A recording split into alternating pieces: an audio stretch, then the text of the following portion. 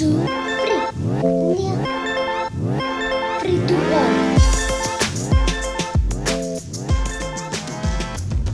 1. Brah! It is Friday morning, August 2nd. Welcome to Business Casual, everyone. I'm one of your hosts, Daniel Litwin. I'm the other of your hosts, Tyler Kern. The voice of B2B and the Podfather? I'm not sure about that. You're still not decided. I'm still on the fence. Okay, well, I'll just keep throwing out Podfather and Soundbite Surgeon until you decide to choose. I do like Soundbite Surgeon. It sounds very precise. Why do you get two names? I only get one. Welcome. Yours is awesome. Yeah. Well, everyone, hello. Welcome to Business Casual. This is episode 2, and we're super hyped for our show today. We've got plenty of good content. We're going to be exploring stuff from EdTech to retail to esports to really just business in general. We've got so much juicy content. I'm excited. Tyler, are you excited? I'm very excited. I'm very excited as we hit this Friday morning. As you wake up this morning, stocks are down. They closed yesterday. The Dow closed down 280 points, nearly 281 points. The NASDAQ closed down 64 points. So that is how you start your Friday morning. It's August 2nd, Daniel. You know what happened on August 2nd in 2007? Please fill me in. Fisher-Price had to recall their licensed character toys due to lead poisoning hazards. Now, surface paints on the toys could have contained excessive levels of lead, and lead is obviously toxic if ingested by young children. Really? So they were on a lot of like Sesame Street toys. Like a bunch of the Elmo toys were covered in this lead paint. Now, they were caused by a contract manufacturer in China using a non-approved paint pigment containing lead, Mattel said, that following Wednesday. So, wow. It was a big time back in 2007. Yeah, you know, I feel bad for Elmo. Elmo had to be recalled. You know what? This is a perfect time to whip out my Elmo voice. Wow, that is impressive. Jeez. Welcome to Business Casual. Okay, and that's enough of that because everyone is going to be scared and run away. Just marked that part in the audio because we're going to cut that and bring that back. But yeah, you know, it's crazy when you see stuff like that because obviously kids are going to put half or more of these toys into their mouth, so you don't want them eating lead. And it's pretty crazy that you can have a manufacturer get away with that and it hit stores before a retailer even notices. Well, and you wonder how that affected Mattel and what they did later on as far as quality control, right? Right. Like if they have a manufacturer that's using this non-sanctioned paint, you know, that contains lead in one of their factories in China, you wonder how they crack down after that to kind of maybe have a better control over their own supply chain. Very true, man. Very true. All right, so we're going to kick off our show with our first big segment here. We're going to be doing another segment of American Made, which is our conversational corner on the effect of American policy on American business. So our topic this time around is a look at the minimum wage, basically raising it to $15 an hour and what that effect could be on small businesses. Why are we talking about this?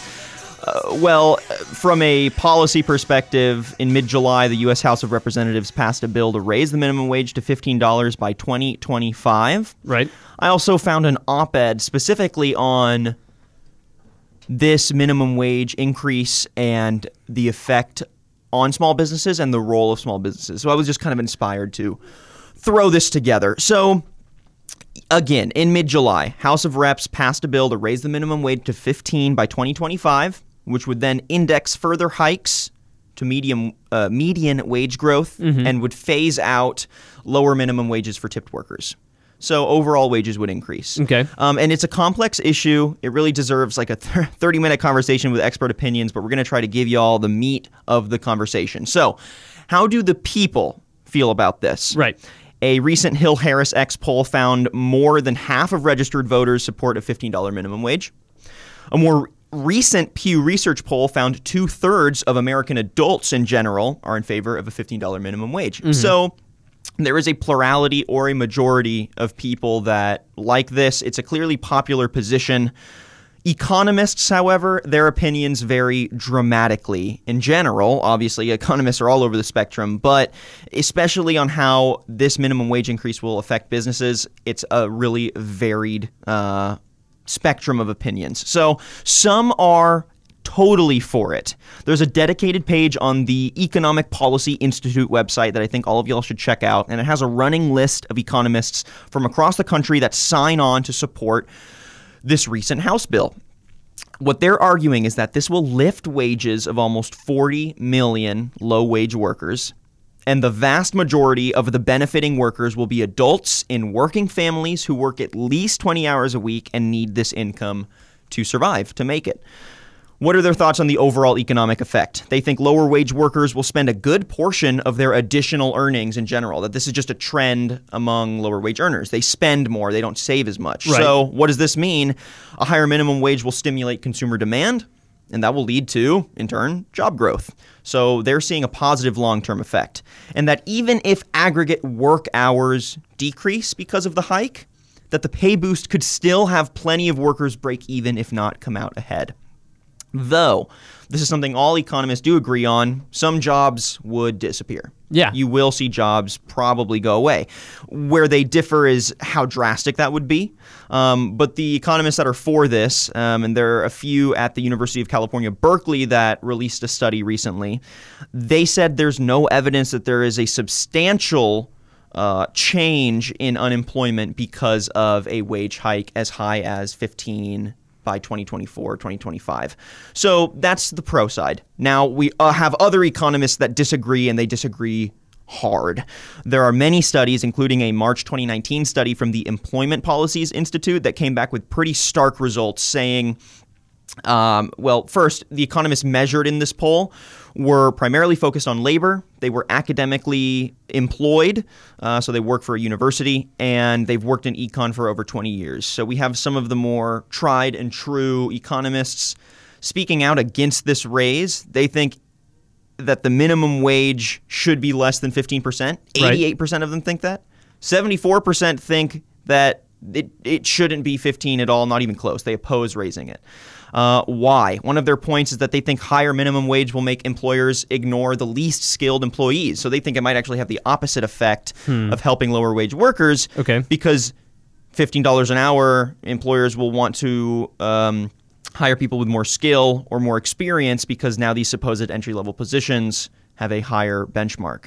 And they also think because of this, poverty might actually go up, and that it would lead to decreases in employments, not just for adults, but for youth, and just it would decrease the number of jobs available. Okay, that's what economists think. What about businesses and business owners? This is what I'm curious about. Yeah, specifically small businesses. Opinions are also kind of varied. There was an independent survey of 500 small business owners across the U.S., and they found that though a high minimum wage would cut their bottom line and would create some strain on profits and in turn kind of restrict them from hiring more people, about a solid third of small businesses said that in the long run, an increase in income will benefit their employees and their companies. Why? They think it would increase retention, it would boost productivity, and in turn reduce turnover and recruitment costs, which especially for small businesses can be really painful costs. Yeah.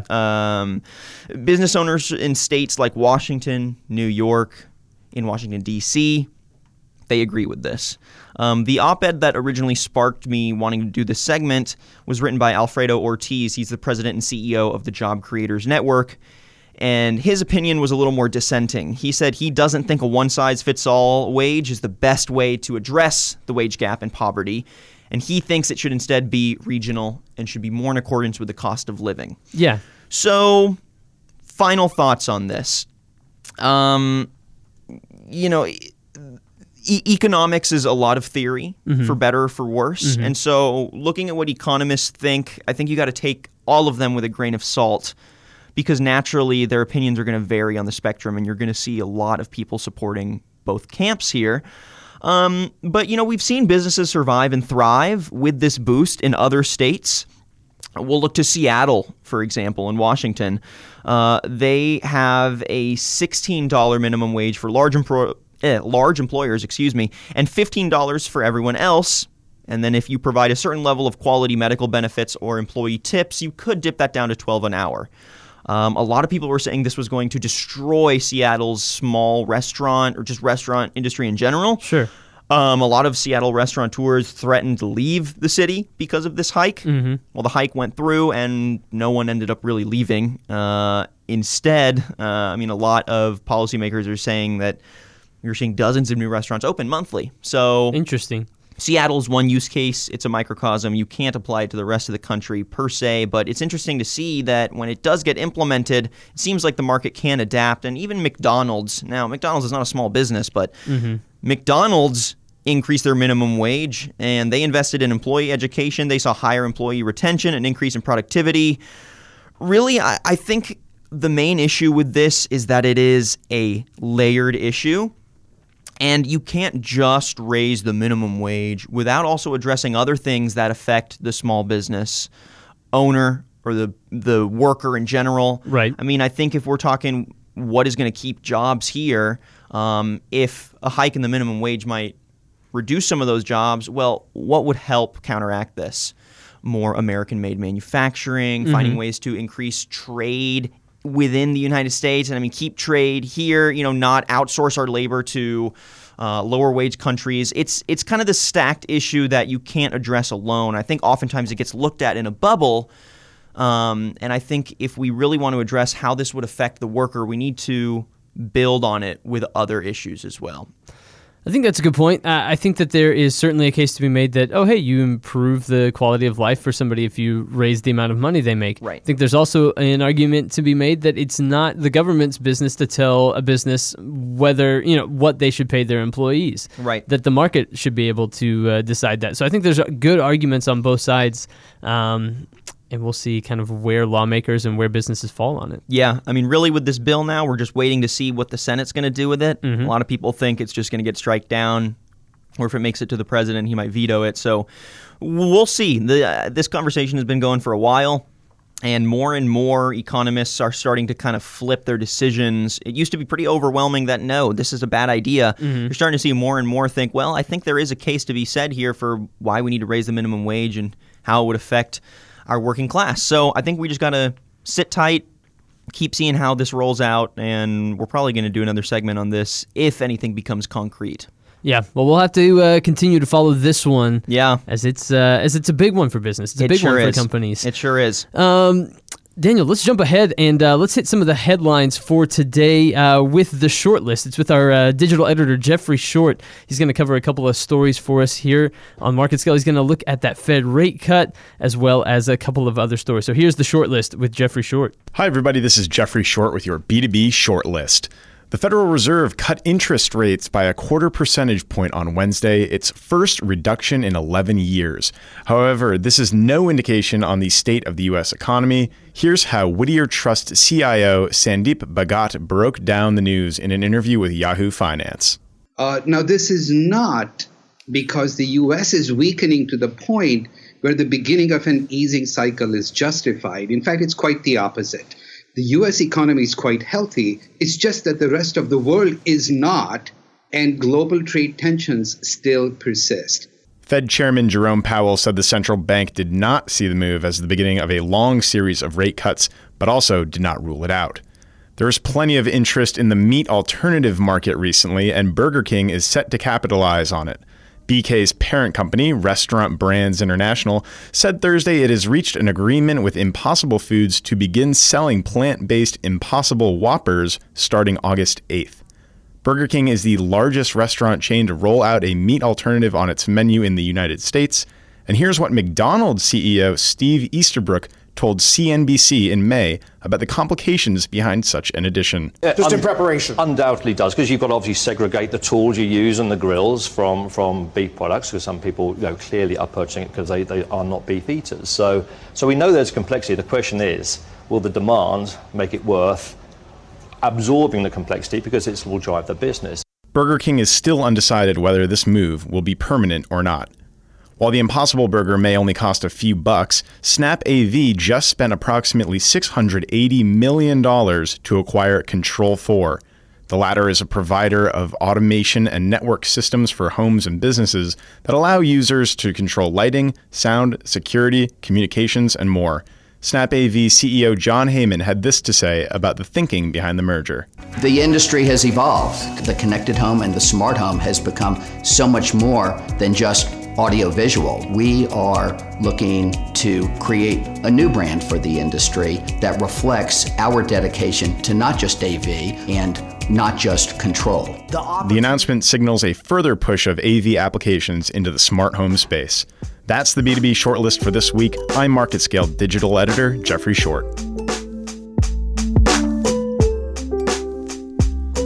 That AV merger story is pretty crazy. I love seeing when the AV industry gets ahead on some of these larger trends. The fact that they're absorbing a company that focuses exclusively on automation just goes to show that AV is not singled out to just digital displays. The AV industry is breaking into more creative places. Absolutely. It's breaking into more practical home and office solutions that probably link their digital displays to a larger network, a larger Internet of Things. It's cool to see.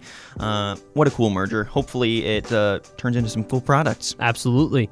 Well, that was our Chief Digital Editor, Jeffrey Short, with the shortlist for this week. But now on the line, we have John Corippo, the Chief Learning Officer at Q. John, thank you so much for joining us today. Well, good morning. We're super excited to get your thoughts on a specific story here. I found a study by Bournemouth University's Center for Excellence in Media Practice. And basically what they said is media studies and digital literacy should be a standardized pillar of education to combat fake news and disinformation. Now, let's just start with your thoughts on that. Do you think that is an accurate and founded conclusion? I think it's a conclusion you cannot ignore. How's that? If you've heard of Sugata Mitra, the famous Indian educational researcher, he gives us 3 rules for the future of learning, and the first one is reading comprehension. The second one is the search skills, but the third one is to protect yourself from dogma. And he said we're going to be under assault from screens and screens and screens all over the place, and they're all going to be trying to convince us something. So I think it's really important to have an electorate that is able to sort through that. So I think it's a really important aspect to education. Yeah, and the main reason we wanted to get your thoughts on this is because, though this is, I think, an exciting step for the student and standardizing, hopefully, an awareness of what it's like to consume media online. I think the more B2B conversation is, how do you build a curriculum around this? How do you actually structure something that's effective, that teachers can master, and that can be implemented in the classroom in a way where you can tangibly measure growth? That's really the main point we wanted to break down here. So what are your thoughts on that? How would you go about building a curriculum that focuses on digital literacy and media studies in the classroom? Well, the big thing I would tell teachers, first of all, is you don't have to stop doing anything and you don't have to add anything. It's really just a matter of changing the mix a little bit. For example, we've already been teaching fact and opinion, and we've already been teaching considering the audience, and we've already been teaching things like that in essay writing for years. The shift is just simply working the media into the conversation. And I'll give you a quick example. Based on a lesson in our book, EduProtocols, we have a lesson called a cyber sandwich. And one of the things I have adult leaders do when they're learning how to do these protocols is they do a cyber sandwich. I'll explain that in a second. But I just grabbed an article off the internet. Yeah, exactly. And I just grabbed an article that I found off the internet. Here's an example. It turns out that you do not need to eat breakfast. And we all know the phrase, part of a balanced breakfast. That phrase was developed by a group that are called cereal companies to convince us that we needed to eat their food. And the scientists went through and did a study, and they said, guess what? You don't have to eat breakfast. Some people prefer it, but your body doesn't have a bias towards or against breakfast. And that research came out in the 50s, and it was paid for by cereal companies. So this article is really fun for people to read because the folks that do not like breakfast feel vindicated. They're like, oh my God, yeah, this is true. All I need is a cup of coffee and I'm gone, or some tea. And so it's a great lesson on implicit bias, but we're also teaching kids about, different perspectives on what you would call facts. There's also a neat table in there that shows that most breakfast foods actually have more sugar in them than desserts. So, if you wanted to have cheesecake for breakfast, you might actually be doing better nutritionally than having cereal, because some things are just packed full of sugar. The classic breakfast muffin is a great example. So I think that's a really good example how an English teacher can use just a slightly different article that's based on the internet and give our kids a huge favor by teaching them how to sort out what is fact and opinion. I've been using YouTube to teach reading comprehension for over a decade now. You take TV commercials and you have kids analyze irony in the commercial. You have them talk about foreshadowing in the commercial. You have them talk about characterization and types of conflict, all based on a 30-second commercial. I'm rapidly raising kids' reading comprehension because we have to read it. We don't have to read for 3 weeks to talk about character. We can use Flo from Progressive or the Geico Caveman to think about conflict. And I'm going to tell you how effective this is. Every year after I've been doing this lesson for a couple of weeks, I have parents call me and say, you know what, movie night, my kid used to just sit on the couch and watch. And now they're explaining all the stereotypes and cliches to me. You have ruined the movie night. Oh, I love that. And I tell them, I will take that with your Teacher of the Year award and have a great summer. John, I think it really is a great question.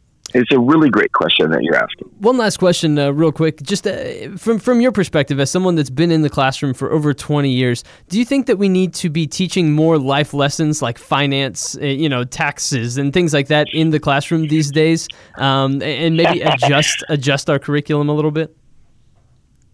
All you have to do is look around a little bit, and the answer is yes. Okay, we have an electorate that doesn't understand why you should vote.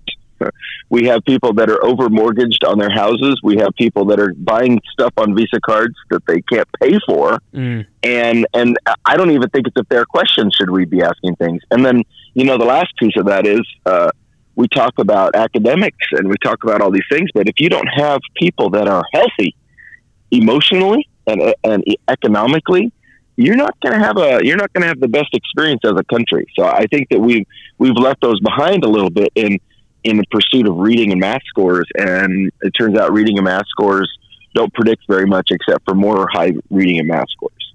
So I think we need to build better rounded people than that. Absolutely. Well, John Carribbo, thank you so much, the Chief Learning Officer from CUE. Thank you so much for joining us this morning on Business Casual here by Market Scale. Hey, thanks for inviting me. It was great fun. All right, we'll do it again soon. That is John Carribbo. Thank you so much to John for joining us this morning. Coming up, we have a story here, Daniel. Yeah. About esports. Oh, baby. Now, people like to ask the question, is esports a real sport? But earlier this week, a 16-year-old won $3 million playing a Fortnite tournament. $3 million, Daniel. How? So my question is, if you can make millions of dollars playing it, they played it in the same tennis stadium that they play the U.S. Open in. The Arthur Ashe Arena. So they played this $3 million. They played it in the same place as you play a tennis tournament. Is there any question whether or not it's a real sport at this point? I mean... And by the way, who's making these definitions? Yeah, I mean, I think it just goes back to the philosophy of, I can't believe anyone would sit and watch someone play video games. But everyone's classic response to that is, well, what do you mean? Why don't you go grab the pigskin and throw it yourself then? Why are you sitting watching Tom Brady try to win his millionth championship? It just is a failed question, I think, at this point. I think there's really no other way to put it than esports are a sport, and now it's just to what degree are they going to become part of the mainstream? Absolutely. The champion, his name is Kyle Giersdorf.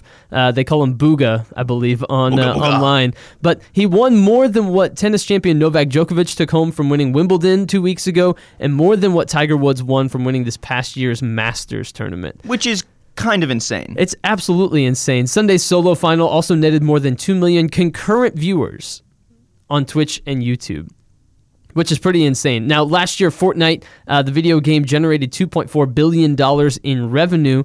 And here's an interesting story. Twitch, the online streaming platform, has been, I think, kind of at the center of esports' rise to prominence. And one of the most prominent people with that is a gamer called Ninja. Now, Ninja made a big announcement this week that he was actually going to switch his streaming platform and just exclusively broadcast his gaming on Mixer. So he's been broadcasting on Twitch, and on Twitch he actually had the most followers of anybody, 14,717,135 followers at his peak. Yeah. But he announced Wednesday that he was going to switch and broadcast exclusively on Mixer, which is owned by Microsoft. Now, he released a video to make this announcement, and I have part of that video, if I turn off the music, right about... Though, I do want to hear beats every now and then. Here's Ninja's video. I know this may come as a shock to many of you, but as of today, I will be streaming exclusively on Mixer. I know, it's exciting. Such exasperation. I know.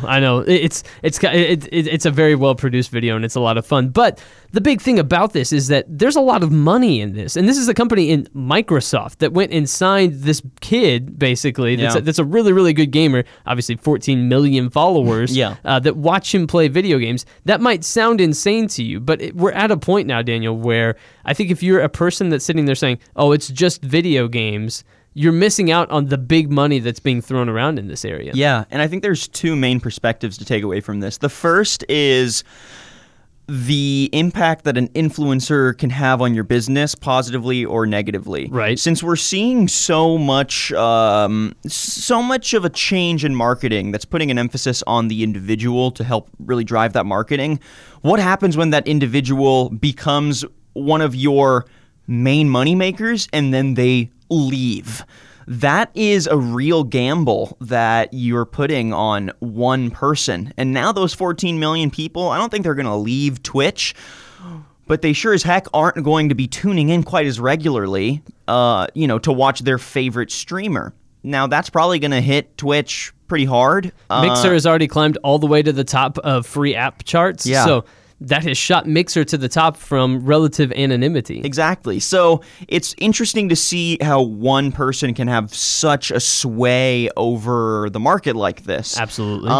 Now, the other side of it is sponsorships. How much money do you actually get as a company from these sponsorships? Now, there's not really a lot of data around this for esports yet, but at least around sports or traditional sports, in 2018, companies were set to spend a collective $65 billion on this, even though the majority of them the majority of them don't feel like they can measure ROI on this. Only 19% of sponsorship professionals felt they could measure any sort of return on investment from this.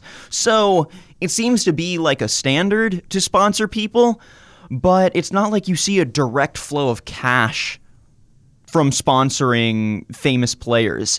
I think most of it comes down to social media exposure, comes down to brand awareness and brand recognition, which is why people do it. I mean, if you see someone with Qatar Airlines on the front of their jersey, like now you know what Qatar Airlines is. I would have never known Qatar had their own airline. So I thank soccer for that. Yeah, exactly. Now, I think what's cool about esports is that they're driven by an online presence specifically, so being online could potentially drive people to sales pages and to websites more frequently, which could give sponsorship more of a reason for existing in esports than in even traditional sports, because it's not just a banner on a person's shirt.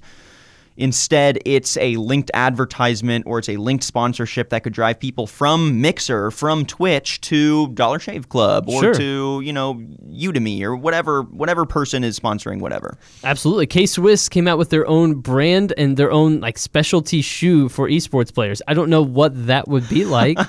And again, I'm not trying to hate on esports. I'm trying to make an argument that it is very much a sport and it is very much a force in the world of business. But K-Swiss did make a slip-on sneaker that features lightweight flexible material with an elasticated closure for Wow. a snug fit, as well as a venting unit to make it breathable in warmer climates, and a wool-lined insole that can be inserted to make the shoes feel warmer. Wow, that sounds like a great shoe. It sounds like a great great for shoe. industrial air conditioning, where you're probably going to be playing your esports. Now, it's crazy that they're going more in the swag route than in the like sponsored, let's say keyboards or mice or headphones. Maybe. I mean, I'm sure there are sponsorships there, but. K-Swiss sticking with what they do best. Yeah, it's cool seeing esports also adapt the kind of swag associated sponsorships that you often see in traditional sports. So all that to say, keep an eye out for esports. It's getting big. It's getting big. Daniel, any final thoughts before we close out for today's episode of Business Casual? Not really. We have so much to unpack on this show that we're just going to have to start doing it more often. So everyone out there, if you're enjoying Business Casual, stay tuned because sooner than later, we're going to try to do this more than just Friday.